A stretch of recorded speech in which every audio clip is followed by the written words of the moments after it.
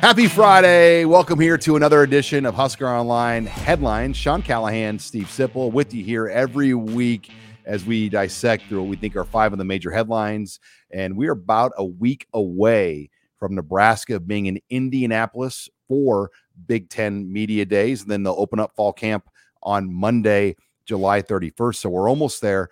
And we're going to start things off. We're going to start off with a little SEC Media Days talk and also Big Ten Media Days talk and Nebraska talk. Let's go headline number 1. Let's bring in On3's latest edition, Andy Staples, formerly with The Athletic, Sports Illustrated, joining us here on HuskerOnline Headlines. Andy, first of all, welcome here to the team at On3. We're excited to have you, and you are going to be launching your own daily show. So I wanted to give you an opportunity to kind of give our viewers an idea of where they can follow and watch you in the coming weeks ahead.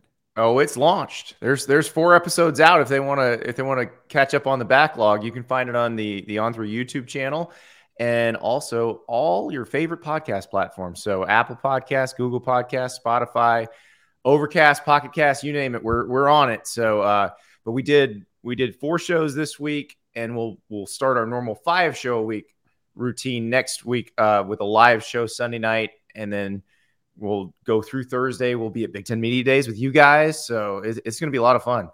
When you just got back to your home in Gainesville, just got back home from SEC Media Days, what was the feel? You were in Nashville for the entire event.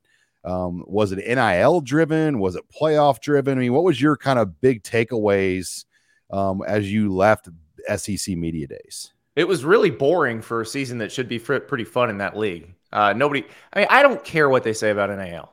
The commissioners can complain all they want about needing a federal bill and all that. I don't care. They're not going to get one. They'll have to figure it out themselves eventually. So I eagerly await when they actually start trying to figure it out themselves. So not worried about that. The only thing that really kind of caught me was the Alabama people with a legitimate chip on the shoulder. Now, they did wind up getting picked to win the West, but barely over LSU. And everybody thinks Georgia's going to win the league. Everybody thinks Georgia's going to repeat as national champion, which is weird because as Nebraska folks well know from that 96 season, it is really hard to three-peat. Hasn't happened since 1936 in Minnesota. So the math and the probability say that Georgia won't win the national title this year. But, if you put the season in a vacuum, if they weren't 2-time defending champs, you go, yeah, well, on paper, they probably should. Is the hesitancy regarding Alabama, Andy, that they don't know who the quarterback's going to be, that they're going into camp with 3 guys and Nick Saban told all the media folks that we gotta let the cake bake is what he said. And he also correctly said that carrot cake was his favorite cake. So I appreciated that from Nick Saban. But yeah, the quarterback thing I feel like is a little overblown when you have a roster as good as they have. They're going to be good no matter who they pick. It was a little bit weird because it's not like they've had a rash of transfers or they haven't recruited well in terms of ranking at that position they have. It's just they didn't like anybody they had coming out of spring practice enough to say that's our guy.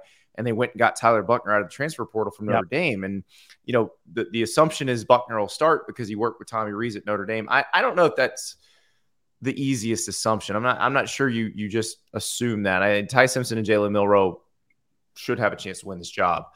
But it is weird, especially with them coming in with a new coordinator. And so, but you think about it, Alabama has won 4 national titles under Nick Saban with a first-year starting quarterback.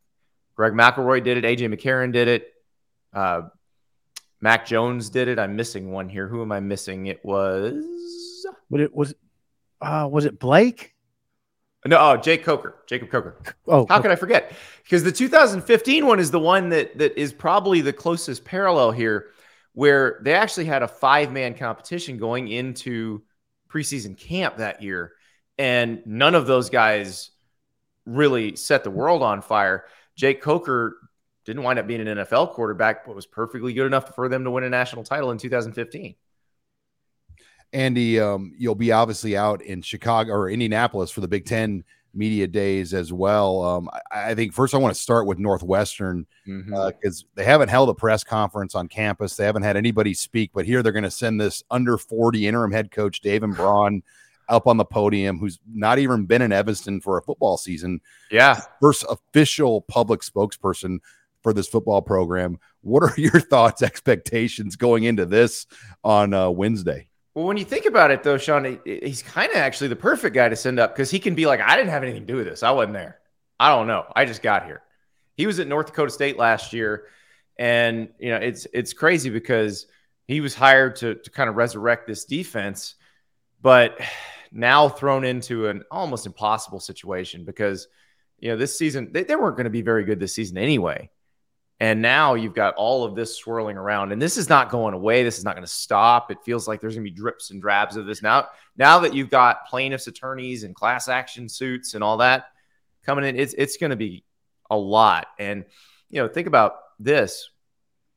You've got Pat Fitzgerald. He's defending himself against all these accusations. But then you've also got named in the lawsuits. You've got Derek Gregg, their current AD.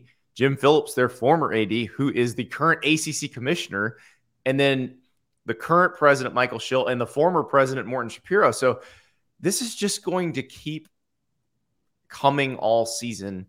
And, I wouldn't be surprised if this scandal wipes out Northwestern's administration too, because they're going to probably need a fresh start after this.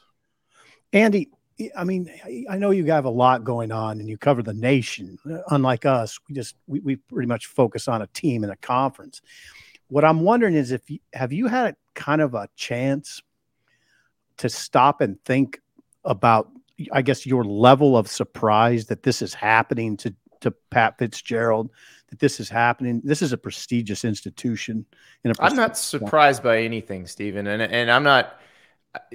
Nothing involving one particular coach is going to surprise me, and that's what it was interesting getting texts from people when this started to break. And they said, well, can you believe it's Pat Fitzgerald? I'm like, they're all football coaches. Let's not get this twisted. You don't know what's going on in every program. Right. None of us does. So, and the thing is, Fitzgerald maintains that he didn't know anything about this. The investigation that Northwestern did said Fitzgerald didn't know anything about this. Now, given the information that's come out, it's pretty hard to believe at this point that he wouldn't have known. Right. And also, if he really didn't know, it's actually probably more of a negative than a positive for him. Right. So I don't know. It's one of those things that you don't know really what's going on in anybody's house, even your neighbor. So I've gotten past the point of being surprised by anything. Okay. You just look at this job too. I mean, there's talk about the new stadium being built, $800 million, a donation from the Ryan family. Northwestern has already been kind of at a disadvantage in the portal era because you can't just transfer to Northwestern. Right. I mean, there's so many things working against whoever takes this job. I mean, we don't know what the carnage is going to be with portal players leaving the program. I mean, how can they recover from this? And do you think they will? Jobs of Big Ten money. That's how they recover. Now, you got to make sure you're not losing the Ryan family as a donor like that. If something like that were to happen, then it is a big problem. But they have massive amounts of money coming in because they're in the Big Ten. And that is what will make it attractive. Maybe not more so than a good Big 12, ACC, Pac-12 type job because the challenges are obvious. But if you're going to make $40 million, whether it works or not, guess what? A lot of people are going to sign up for that. Andy, I'm interested. We got to switch the conversation to Nebraska. Nebraska fans want to hear what you think. And it's a simple question. What did you think about the Matt Rule hire? Oh, I like it. And I've talked to him a couple times since and asked him where is Nebraska relative to where Temple was when you got there and where Baylor was when you got there. What's he say? He says that it feels like year two at those places. That they're, and especially Baylor was burned down to the ground when he got there, and he had a lot of work to do. There wasn't as much work. I mean, there was obviously the issues that caused Scott Frost to not succeed there, but it wasn't a roster that had to be completely turned over. They didn't have to do a Colorado type fire sale on the roster. You know, they had guys that they liked, and then they brought in some transfers that they thought would be able to help. Like Jeff Sims is a prime example. You know, Jeff Sims has the body type, the tools you want. It didn't happen for him at Georgia Tech, and there's a lot of reasons why that might not be his fault. So, yeah, I think that makes you pretty optimistic about what Matt Rule can do in terms of turning this program around. Now, I'm not expecting miracles right off the bat, but can he make Nebraska bowl eligible in year one? I think that's a reasonable expectation. And you know, I think if they can do that, that's a great sign of progress. Andy, you know college football as well as anybody. When I tell you that Nebraska has the longest streak for all Power 5 teams for not appearing in a bowl game, how much does that get your attention? It's crazy, but then you think about it and okay, it makes sense because, you know, the Mike Riley hire never made a lick of sense. I mean, other than perhaps Sean Eichhorst was tired of getting yelled at by Bo Pelini, so he hired the nicest person in college football. But Mike Riley was about to get run out of Oregon State when he got hired. So asking him to turn Nebraska into a better program than Bo Pelini had, it was asking a lot, because at that point in his career, and he had been very good previously at Oregon State, but I don't think at that point in his career he was ready for that type of job. And then the Frost thing still mystifies me because he was very good at UCF. Now, granted, he inherited quite a bit of talent. It wasn't like George O'Leary had stopped recruiting there. It was just his players basically mutinied on him in the last year, and they left a lot there. And it was a different caliber of competition in the league. So it is crazy to think that it's been this long, but I don't think they're that far away. I really don't. From bowl eligibility, I'm not talking about competing for Big Ten titles. They're very far away from that. But I do think Matt Rule, if you look at what he did at Baylor right off the bat, he had a very good idea of what he wanted in terms of players. They were looking for certain athletic traits, you know, and it wasn't always because in that situation at Baylor, you couldn't attract the type of recruits that Nebraska can right now because they were dealing with the fallout from the scandal. You know, it was a lot harder to recruit at that time, but they found some gems at that point. So now that they've got a lot more to choose from, I feel like. So I think he can get it going pretty quickly. Andy, I think I can ask you this too. I mean, again, you've been around this so long, you understand the nuances of college football. Do you feel like Matt Rule is a good fit for his environment, the Big Ten? Yeah, I do. I think he understands what wins there. Now, it's interesting because what wins there it sort of is changing, because you look at Wisconsin and what they did. They hire Luke Fickell. Luke Fickell goes out and hires Phil Longo to run his offense. Phil's a air raid guy. Wisconsin's trying to win the Big Ten. They're not trying to win the Big Ten West, which, by the way, won't exist next year. And that's the part I'm interested in. And I think Matt is smart enough to see the big picture on that too. Mm-hmm. He's been like, what he built at Temple wouldn't work at Baylor. And what will work at Nebraska is probably somewhere between those two things. And so I think he's got a pretty good idea of what that needs to be. I would imagine his idea is build Nebraska to try to win the whole Big Ten. Yes. Because that's what I'm curious about. Because like I can't see Illinois or Minnesota shifting gears away from the personalities they've established. And I don't know, like that's not enough to beat Ohio State and Michigan and Penn State. It won't work. But what Wisconsin's doing could work. And I imagine what Matt's going to do is closer to that. Okay. Andy, who do you got East and West to win the Big Ten divisions this year? So I have a hard time picking against Michigan right now in the East because they've beaten Ohio State 2 years in a row. They feel built to beat Ohio State. Now, they got to go to State College. This is a year where Penn State, in terms of elite talent, feels like they are as close to Ohio State as they've been in a long time. Michigan, on the other hand, just stockpiled full of NFL-type talent. Now, you look at the recruiting rankings, and there's still a gap between Michigan and Ohio State, But I'd say the way that Michigan has developed players over the last few years, because I don't look at it strictly as what you bring in. I look at it as, what did you bring in terms of your raw material? And then when I talk to draft people and NFL scout type people, how many NFL ready players who, if they're draft eligible now, like how many of them are going to be in the league next year? Mm-hmm. Michigan has a ton of those guys. Mm-hmm. I was talking to Jim Nagy from the Senior Bowl the other day. Mm-hmm. He has 7 Michigan offensive linemen who are draft eligible. So this doesn't even include the freshmen and the sophomores. 7 that he believes will be in NFL camps next year. So guys that don't even play are going to be in NFL camps next year. So that tells you where Michigan's at right now. And, oh, by the way, if anybody needs a head coach, Sharon Moore could be your guy down the road. Although I think he's the next head coach in Michigan. But that's the challenge that everybody's got to overcome is a Michigan team that has built more NFL talent year after year since Harbaugh revamped that coaching staff. So I'm going to pick them in the East. The West is hard, but it's hard for me to pick against Luke Fickell.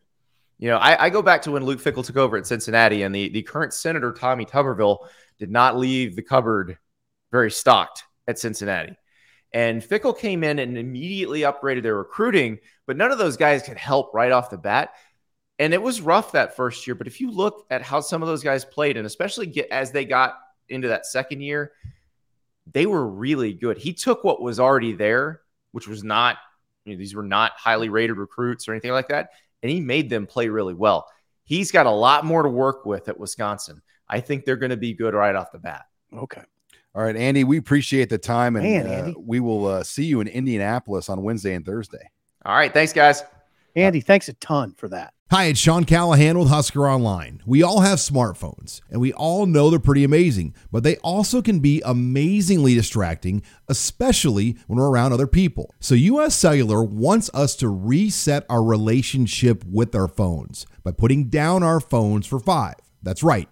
A company that sells phones wants us to put down our phones and see what we find. Learn more at uscellular.com/built for us. Thanks again to Andy Staples of On3. Make sure you follow him on the On3 YouTube channels. Download his podcasts.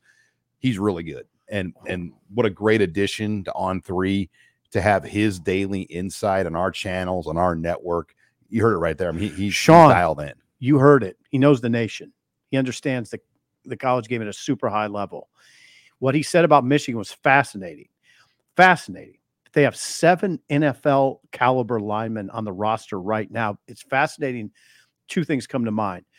Sean, go back and watch the Nebraska tape last year. What I wrote about after that game, what I saw subsequently when I rewatched the game, it was incredible how they moved Nebraska's defensive line off the ball. They were pushing them. They were pushing them 5 yards down the field, 7 yards down the field at times in the second half. Then the other part of that discussion is this. Saying Andy mentions the Michigan offensive line having 7 NFL caliber guys. Sean, I think you could go across the line of scrimmage to their defensive line and maybe find 6 or 7 too. They're loaded up front on defense. Loaded. They feel like the Michigan folks feel like their defensive line is as deep and talented as it's been since 1997 when they won it all, when they shared the national. And they have 2 NFL running backs. Yeah. At least 2. Blake Corum and Donovan Edwards. Where they're a little light is they don't have that big time. They don't have Ohio State receivers at all. They don't have. But in late November, receivers. Yeah, when that game is played, what wins? Just when you're in a backyard alley fight with light flurries coming down on Thanksgiving Saturday, as it's been the last few years. Well, not last year. It was sunny, but it was cold, obviously. But where it's just a straight up knuckle brawl. Yeah. Michigan has built their team. Harbaugh. Nebraska goes in there. Sean, that's Harbaugh. Last year in November. Yeah. And that was not a conducive day to play football. And they just said, we're just going to beat the tar out of you. It was conducive if you play like Michigan. Right. Yeah. And, throw your deep balls to Trey Palmer and see how it works today, Nebraska. Yeah. I mean, that's kind of what they said. And we're just going to punch you in the face for 60 minutes. Yeah. Well, yeah. That's a it's a hard conversation. I wanted to ask Andy too, shifting gears, Sean. We could have went almost 2 headlines, but we didn't want to overuse Andy in our first appearance. I wonder what that. I mean, think about Northwestern situation right now. Now they start the season on the road at Rutgers. What's their first home game going to look like when they play September 9th at Ryan Field against UTEP? I was reading today in the Chicago Tribune. People are turning in their season tickets. So in mass, they're kind of like they're the trip for other fans. Like when Nebraska plays them, they benefit off Nebraska fans. You think UTEP's going to load up that stadium? No, no, that's the thing. It's gonna be light. But anyway, so Andy, Andy knows his stuff. I mean, that was really fascinating. Yeah, that Northwestern, you mentioned that game. I mean, will there be 5,000 fans there? I think so. I don't know. I would put it this way: will it be 20,000 fans there? They don't normally draw 20,000. I mean, oh yeah, they do. They averaged like 27. I think until there's some clarity in what's going to happen, but it's tough. I mean, David Braun's not even 40 years old. Yeah. That's a good question you asked. And Andy had an interesting answer that they're sending David Braun, he's the defensive coordinator. He was hired in the off season. So he wasn't there, and he can play the card of, look, I wasn't even here. I can't answer these questions. I still believe that there's a large part of me that says they shouldn't send anybody to have to answer these questions. We're talking about, can you get away with that, though, in the conference? We're talking about questions about a culture of hazing of a sexualized nature. We're talking about questions about a culture that enabled racism. I mean, these are very heavy topics to be asking anybody, let alone a guy who's never been a head coach, David Braun, and a bunch of 3 players. And how often? I mean, let's be real, Sean. I'm saying I wouldn't send. If I were the AD, if I were the president of Northwestern, I wouldn't put those guys. Are they allowed to? The conference may not allow. Oh, come on, allowed to. What's the Big Ten going to do? It's a conference obligation to be obligation. What's the Big Ten going to do? Fine them. But they got this. You know what their endowment is? I mean, it's like $12 billion. I mean, it's not a fine's not going to. I don't think they want to send the message their program shut down, though. It's not sending that message. I would say you put out a news release on. Well, they're not going to do that. Hold on, on Tuesday or Wednesday that says, because of the nature of the situation here, we're not going to put our coaches and student athletes in a position to have to answer these questions. And they don't deal with a lot of media there. I mean, think about Northwestern. They don't have like a big pack of media that covers them daily. And do you think Pat Fitzgerald and the program before, they never received tough questions? Like, I mean, well, there wasn't a scandal. But I'm just saying, like in general, like the media it wasn't like they dealt with anything close to what this would be. Right. So, Sean, I know what people, our dear viewers, will say. Sipple, you don't think they should be accountable? I think the principals in this discussion should be accountable. Fitzgerald, Michael Schill, the AD. Michael Schill's the president. Pat Fitzgerald's the head coach. Derek Gragg, the AD. Yeah, I do. I think they should be held accountable. But should David Braun be held accountable? Who wasn't there? Can you imagine if Nebraska didn't have a press conference at all to this point? After all, I can imagine if there was a scandal of this magnitude. Yes, I can't imagine it. If there was a scandal of this magnitude. Oh, but can you? But if the sitting coach was not fired, yeah, you send him. If Fitzgerald was still in place, which would be very odd if you were, you send him. I would be very receptive to Northwestern sending Michael Schill, the president, to Big Ten Media Days to answer questions. But David Braun? Then it would take the focus is going to be off football then, but then you're really taking the focus. Have I convinced you, Sean, that perhaps you should not send them? But they're going to send them. Okay. I'm not going to send you to El Toro Mexican restaurant. Have I convinced you? Have you ever experienced turbulence on a flight and wondered why? And you can see all the terrain around you. You've got no issue with visibility or anything? No, everything's PG. Maybe you've sat on the tarmac for hours wondering why your plane isn't moving. Well, we're outside here. They're saying the ramp is closed. They won't let us park because of Air Force One. Listen in on the conversations between pilots and air traffic controllers on the Air Traffic Out of Control podcast. 510 Whiskey declaring an emergency. There's smoke in the cabin. I need to make a landing right now on 31 left. We have the most interesting, wild, and funny ATC recordings you will ever hear. Check out Air Traffic Out of Control wherever you listen to your favorite podcasts. Headline number 3, Nebraska volleyball receives the largest gift ever to a women's sports team in the NIL era. Nebraska's 1890 Initiative Collective has received a gift from Rod Yates and the Nebraska Crossing Outlet Center in Gretna. It's the brand new luxurious outdoor shopping center mall to the tune of $5 million over 10 years. How about that? Again, the largest gift ever to a women's sports program in the NIL era. And you break down the numbers, there's 12 scholarship volleyball players on a team. Okay. So if you just broke down $5 million over 10 years, that's almost $42,000 a year per scholarship player. And that's not counting what they've already received, which is significant. So John, it's not out of line to say like John Cook could have close to $100,000 per girl on his roster. That's amazing. Per year. Yeah, we'll throw in that Just Data is a financial technology company that kind of entered into a partnership with Nebraska Crossing, and they made this money available to the 1890 initiative. So what's it mean? It means it ensures that Nebraska volleyball will remain probably a top 10 program for years to come. I mean, it won't be a talent issue. You know, if they would drop off, they're going to continue to recruit the type of talent that has made them a force already. The rich just got richer. You could put it that way. Significantly richer, because there's no women's program in the 3 years of NIL, which happy birthday turned 3 this week, the NIL era. There's no women's program in the country, volleyball, basketball, any sport, that has received a gift this large. This is groundbreaking. This is seriously a feather in the cap of the 1890 initiative. It really is. This is a flex. This is a major flex. And they're not done. I mean, there's going to be more. I mean, I think as things move on, and you're going to see 1890 have a brand new office right across the street from the Lead Center with very public, visible signage across the street from the campus. So, I mean, their presence, I think, will pick up even more.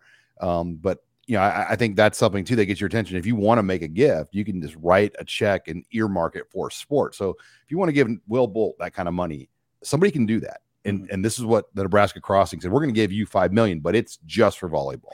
This will get people's attention. Rod Yates, Just Data. And they're going to do content, too. It's not like this is just a gift. I mean, they have to perform some services for the money. So you will see Nebraska volleyball, you know, do photo shoots, postings, pictures, marketing for the Nebraska Crossing. Well, this is what we're talking about, is a gem of a program, the Nebraska volleyball program, which I would say is important to the state at this point. I think that program is very important on the state sports landscape. Like I just called it gem. Where they play is a gem at the Bob Devaney Sports Center. It's a gorgeous arena. It's become something that thousands of people identify with. So I think this is money well spent. You're going to continue to see, you know, all Americans roll through here. I know they'll never do this, but think if they just said, we're going to play all our games in Pinnacle Bank Arena, and they sold it out. John Cook right now is saying, slow down. No. I know he doesn't want to do that. No, you don't want to do that. Think if they sold that out, and then the amount of revenue the university would make even more because of the demand to see that program. Or maybe just played a few games, but I know they love their advantage. Oh, they love the advantage at Devaney Center. It's, you know, it took a lot to convince John Cook to leave the Coliseum. Oh, yeah. Right now he's cringing. No, let's not. We're not. No. Yeah. He's getting his football. I mean, the 90,000, you think about what that crowd is. I mean, that's basically the size of 10 crowds at Devaney. You're referring to Volleyball Day in Nebraska? Yes. Yeah, which is coming up. Volleyball Day in Nebraska, there'll be 90,000 people in Memorial Stadium. Yeah, this is a real, I don't know, exciting time for the volleyball program. This coupled with Nebraska Volleyball Day in Nebraska. I mean, this is like I said, these are major flexes by John late in his career, by John Cook. Think about I'm going to say John's late in his career. I mean, he can't go forever, right? Think about these two things. 90,000 plus at that game. That will be the largest crowd ever to see a women's sporting event in this country and possibly the world. Yeah, they could make a run at the world record. And then now the largest NIL gift for any women's sport. That's UConn basketball. Back to back. It's LSU basketball. It's Caitlin Clark, Iowa basketball. Right. That's every other top level women's program. Not even no one's receiving anything close to this. This is serious momentum. I mean, that's what it is. It's serious momentum, and it translates. I mean, because it's see what I think is important to drive home. It's directly related to talent acquisition. This gift from the Nebraska Crossing Just Data. That's why the collectives to me are extremely important. You can't emphasize enough, because if you're giving money to this, you are giving it with talent acquisition in mind. There's nothing, Sean, more important to building these programs than talent acquisition. That's what you can talk about, all these other ancillary things, which we get lost in way too much, but it's about recruiting All-Americans. Transfers but All-American caliber players. We talk about topics that, to me, sometimes I'm just like, why do we even talk about this? You got to go get talent. That's what this is. Talent acquisition. Matt Davidson is in charge of talent acquisition, and that is critical. And this is about Nebraska. This is about helping Nebraska compete in the current landscape, and you have to have a collective to do that. Yeah, you need talent. All right, headline number 4. Since the end of spring ball, has anything happened, Steve Sipple, to change your expectations for Nebraska in 2023? I pose this question, this headline, as we are about a week away from being in Indianapolis. Nothing that hits you over the head, because it's been sort of a quiet off season, which is good. But what enhances my confidence in the program under Matt Rule is sort of this. I mean, what we see on a daily basis, what we experienced, for instance, when we went to Belton, Texas, and Houston, is this, and what we see as he puts together this 2024 recruiting class, which is at 24 players. What do you see, Sean? A lot of organization, right? You see a lot of structure. You see them verbalize what they want to do and then do it. Well, and that in some ways translates to me to the 2023 season, in that I expect to see organization and structure on the field. Football, to me, successful football to me is largely about organization and structure. Because what is football, Sean? You're just trying to minimize mistakes, right? It's what do you hear coaches say a lot? The team that often wins is the team that makes the fewest mistakes. The details. That doesn't beat itself. I think Rule has a track record in college football that tells you that his structure and organization makes sense at this level. Yeah, I think Jeff Sims, just as we learn more, just think about back to Casey Thompson. If they were really worried about quarterback, would there have been a stronger push to keep Casey Thompson?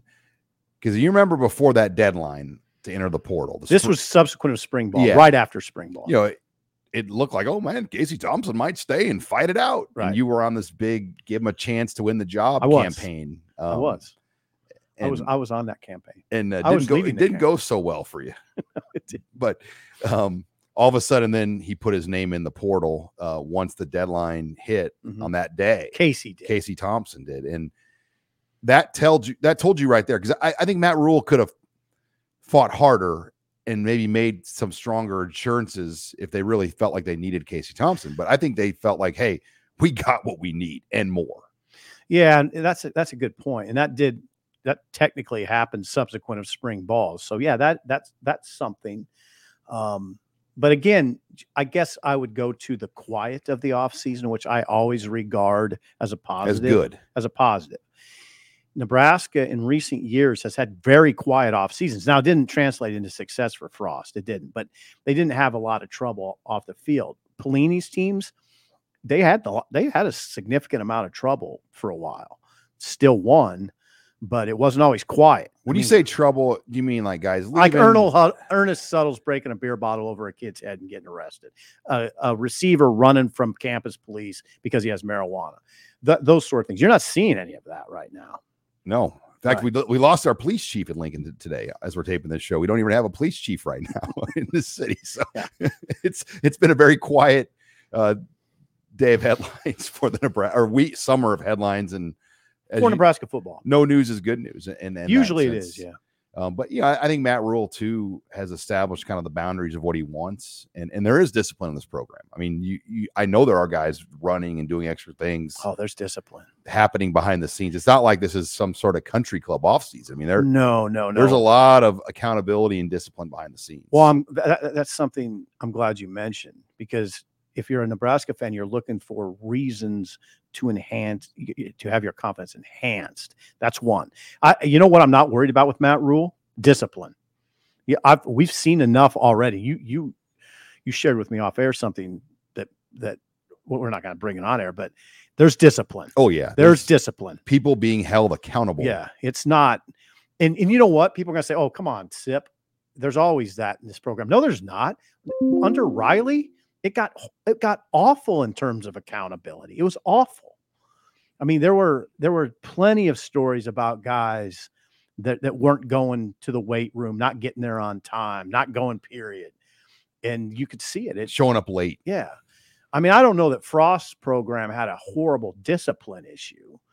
I just think it was let's face it, their problems started at the top. Well, in the COVID era, it just kind of clouded up the vision of it because of almost losing a lot of that 2020 year in what it normally would have been. Okay. And then even the spillover to 2020, it just didn't, like, that little window of 18 months there hurt Nebraska. It did. Then COVID, the approach we liked, you and I liked their Nebraska's very aggressive approach, liked it, didn't work. 3-5. Okay. Then 2021 happened. 2021 was a weird year. They went 4-8, but they didn't seem like they were that far away. Then what happened? 2022 just unraveled. It fell apart. It just unraveled so quickly that it feels like in some ways we never really got a handle on exactly the things that were wrong, because it unraveled so quickly in 2022. Yeah, that Northwestern game, like, there were moments you're like, wow, they look pretty good. And then you're like, wow, they're not very good. No, God, I'll tell you what, that game, you're going to kill me for saying this, but is a pretty good example of why you got to be careful about taking a team overseas. When is your program equipped for it? I would argue that Nebraska's program under Frost wasn't equipped. It really hurt them. I mean, they came back and they didn't play very well. They almost got beat by North Dakota. Yeah, they didn't play very well against North Dakota. And then Georgia Southern, I don't know how many yards did they put up, Sean. They scored every time they had the ball almost. I mean, they put up more yards than any opponent in Memorial Stadium history. Yeah, I mean, we were sitting up there sort of mesmerized because we were thinking, Nebraska's offense is moving the ball very consistently. It's just a matter of the defense getting some stops, which it never did against Georgia Southern. Okay. And Georgia Southern wasn't very good, it turns out. Very odd. All right, let's go. Headline number 5, odds and ends. Oh, yeah. I want to start first with the status of the Go Big construction project, because I think initially the thought is Nebraska was going to be able to be moved in, at least to the parts that they need for the football season, the locker room, the weight room. This is the live look at where it's at right now. Steve Sipple, does it look like Nebraska will be in this building by next week? No, I mean, there was a school of thought that perhaps the players could move into the locker rooms and use the weight room. So if the locker rooms and weight room were ready, the school of thought was, let's go ahead and move in. We will have to ask Trev Alberts and Matt Rule next week in Indianapolis. Is that still the plan? I don't see how it is right now. I mean, it just doesn't seem like this is a functional building ready to house 150 football players. And if you put 150 football players in there with a full coaching staff and training staff, can you do that with construction ongoing? With jackhammers and cranes and well, I don't know. Is there cranes over there? Yeah, the cranes are probably, but I don't think they're. My question now is like, when will there. this all be done? Because we know it's not going to be ready for the football season. So will there be a point in the fall, like the bye week? Is that the logical period when you move the team in the locker room if they can't move in now? Because if they can't move in at the start of camp, you're not going to do it in the flow of things. Right. And now we talked about this earlier this week on our Husker Online radio show. Now, this is just my opinion. It's just an opinion. If I were the head coach, I wouldn't move a team mid-season. Like you suggested, maybe the October bye week. I wouldn't say, okay, this is when we're gonna change homes. All right during the season. No, I'm not doing it. I think it's too disruptive. Now, Matt Rule might say, Sipple, I'll run the program, and we have a lot of personnel over here, support staff, that will make the move, and the players won't be stressed at all. So maybe that's the case, but I'll believe it when I see it. I don't think you want to cut corners though. Well, yeah, I don't. Yeah, there's that element too. All right, I want to hit on this too. Colorado has announced that the game with Nebraska is a sellout. Okay. What does that mean to you? I mean, I'm not surprised. I am a little surprised how early they called it, because if you did go on Colorado's website, they had several tickets listed at basically scalpers prices, like $600-700 through the school website. 600, 700. I mean, they have got the prices on this game sky high, because they know Nebraska fans want to go. They know Colorado fans want to go. It's the first game of the Deion Sanders era. It's a rivalry. It will be interesting to see if some of these tickets flood themselves into the secondary market, because that's what this game is now going to turn into. It's a secondary market game where you will not be able to buy tickets anymore through the school.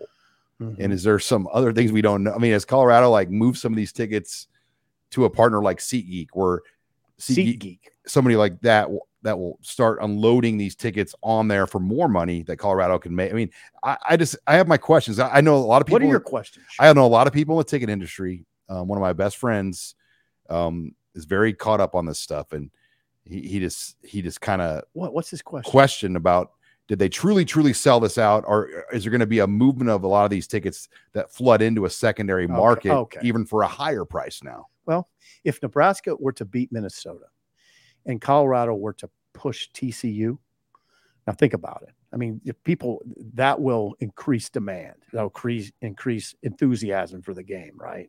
So I don't know. I don't know how it's all going to shake out. We'll see. I appreciate your it's one of the highest priced tickets in college football, though, right now. How about that? And you have no objection to me calling it a rivalry? Well, it was a rivalry for many years. Didn't it feel like a rivalry when Nebraska was out there with Adrian Martinez? As did it feel grown like men were grabbing their junk. Did it feel like a rivalry to you? Yeah. Yeah. That's why I don't mind saying it. Still feels like a rivalry to me. Yeah, I think when you see who's covers Colorado for On Three? Is it Brian Howell? No, we don't have a Colorado site. Oh, we don't have a Colorado site. Well, it was the Boulder Daily Camera writer. He just said, I was a little taken aback by what he said. It was the Boulder Daily Camera beat writer.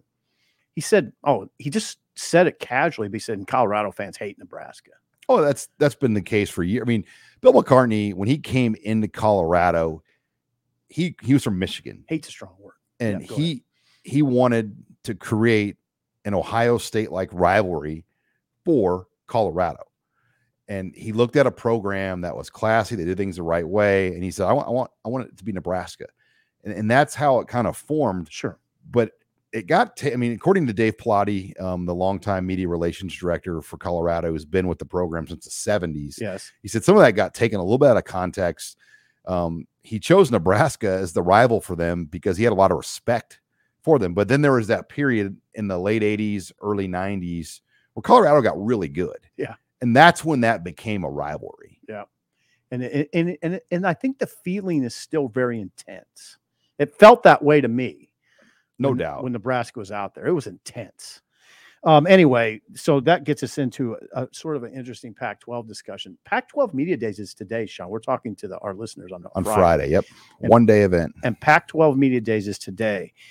And Now, Prime's not there. Deion Sanders is not there, which really takes away from everything. But they still don't have that media rights deal in place that I know of, unless it's happened. It's not in place. It's not in place. It's very awkward. We don't know what's going to. We don't. The future of that conference, the Pac-12, is very much in doubt. And I want to share with you something that Brock Heward said.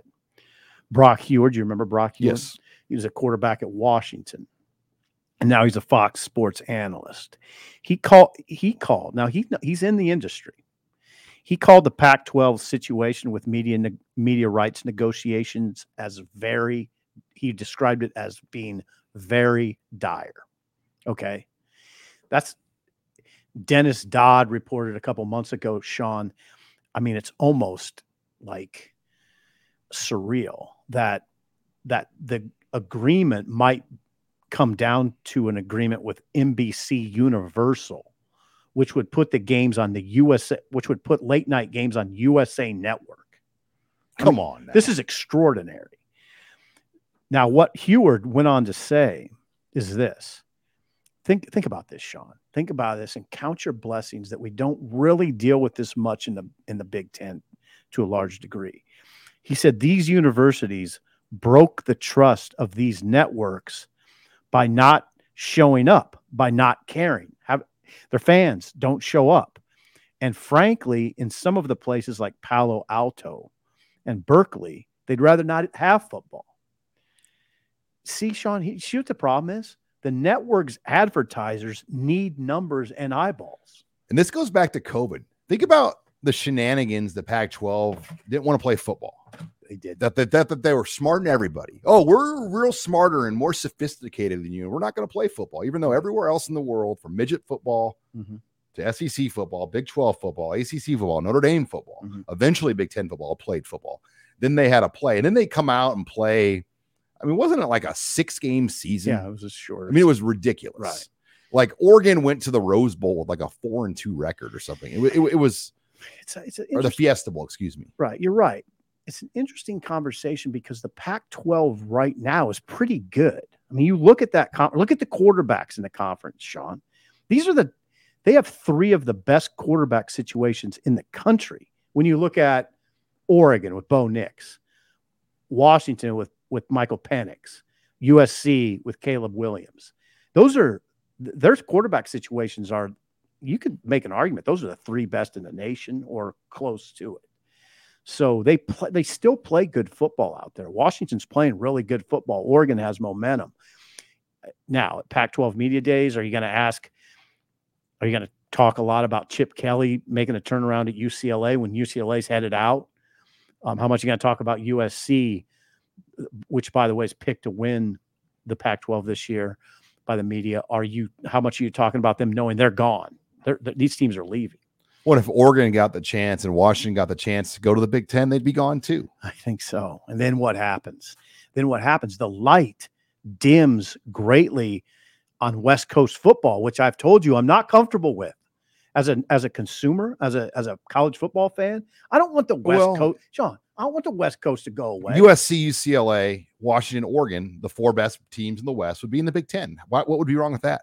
It's not really West Coast football anymore. They still play on what do you mean though? Yeah, that's a good point. I mean, I get what you're saying, but I just want a strong conference out there. Stanford's not going to be good anymore. No, what I would prefer is to have a strong, thriving Pac-12. It ain't going to happen though. It doesn't look like it. The fans don't show up. Not all a lot the teams that only Oregon now would recruit at like a top 10 level, maybe in that league, but will they? And then the revenue's not going to be there. How can you compete when the other leagues are getting the money that they're getting and you're going to be under half that money? Like, no. We'll see. I mean, the Big Ten is going to be 100 million. SEC is going to be around 100 million. I mean, not quite, but you know what I'm saying. Ooh, not 100. No, 80, 100. 80, 90. Let's say 70. Yeah, but they're going to have a significant advantage in ticket revenue, and they're going to have other things. The Pac-12 is going to be lucky to get 35 million. But that would be about what the Big 12 is getting, what those teams are getting annually. See, what the Pac-12 people have said, we can match the Big 12. But they haven't been able to do it yet. Well, yeah, we haven't seen it. So I don't know. We'll have to see. But the Pac-12 has said, oh, it's a layup. We can match the Big 12. I don't buy that. Okay. Oregon State, Washington State, they're not getting ratings. Arizona's not getting ratings. Arizona State probably not getting. I mean, Cal. Who's getting the ratings? Like, how Oregon. many teams in that league? How many matchups in that league would generate a viewing audience of 4 million people? Not many. Not many. And that's what the Big Ten and the SEC can do every week. They get big draws, 4 to 10 million people watching these big games. But as a longtime college football follower, the idea of the Pac-12 disintegrating, I don't think is healthy. No, I mean, I don't say I disagree, but it's also there's a lot of things like you don't want to go away, but they do. Yeah. I mean, it's true. But it should be fun. We're going to do HuskerOnline Headlines next week after Big Ten Media Days. We'll preview Big Ten Media Days, though, this week on the HuskerOnline Show, coming to you a day early on Tuesday. So make sure you like, follow, subscribe to us. We'll have full coverage in Indianapolis as Steve Sipple, Robin Washek, Greg Peterson, and I will all be out there covering the happenings at Media Days. But download, like, follow, subscribe to us here on the HuskerOnline YouTube page and also anywhere you can find headlines. For Steve Sipple, I'm Sean Callahan, signing off for another edition of HuskerOnline Headlines.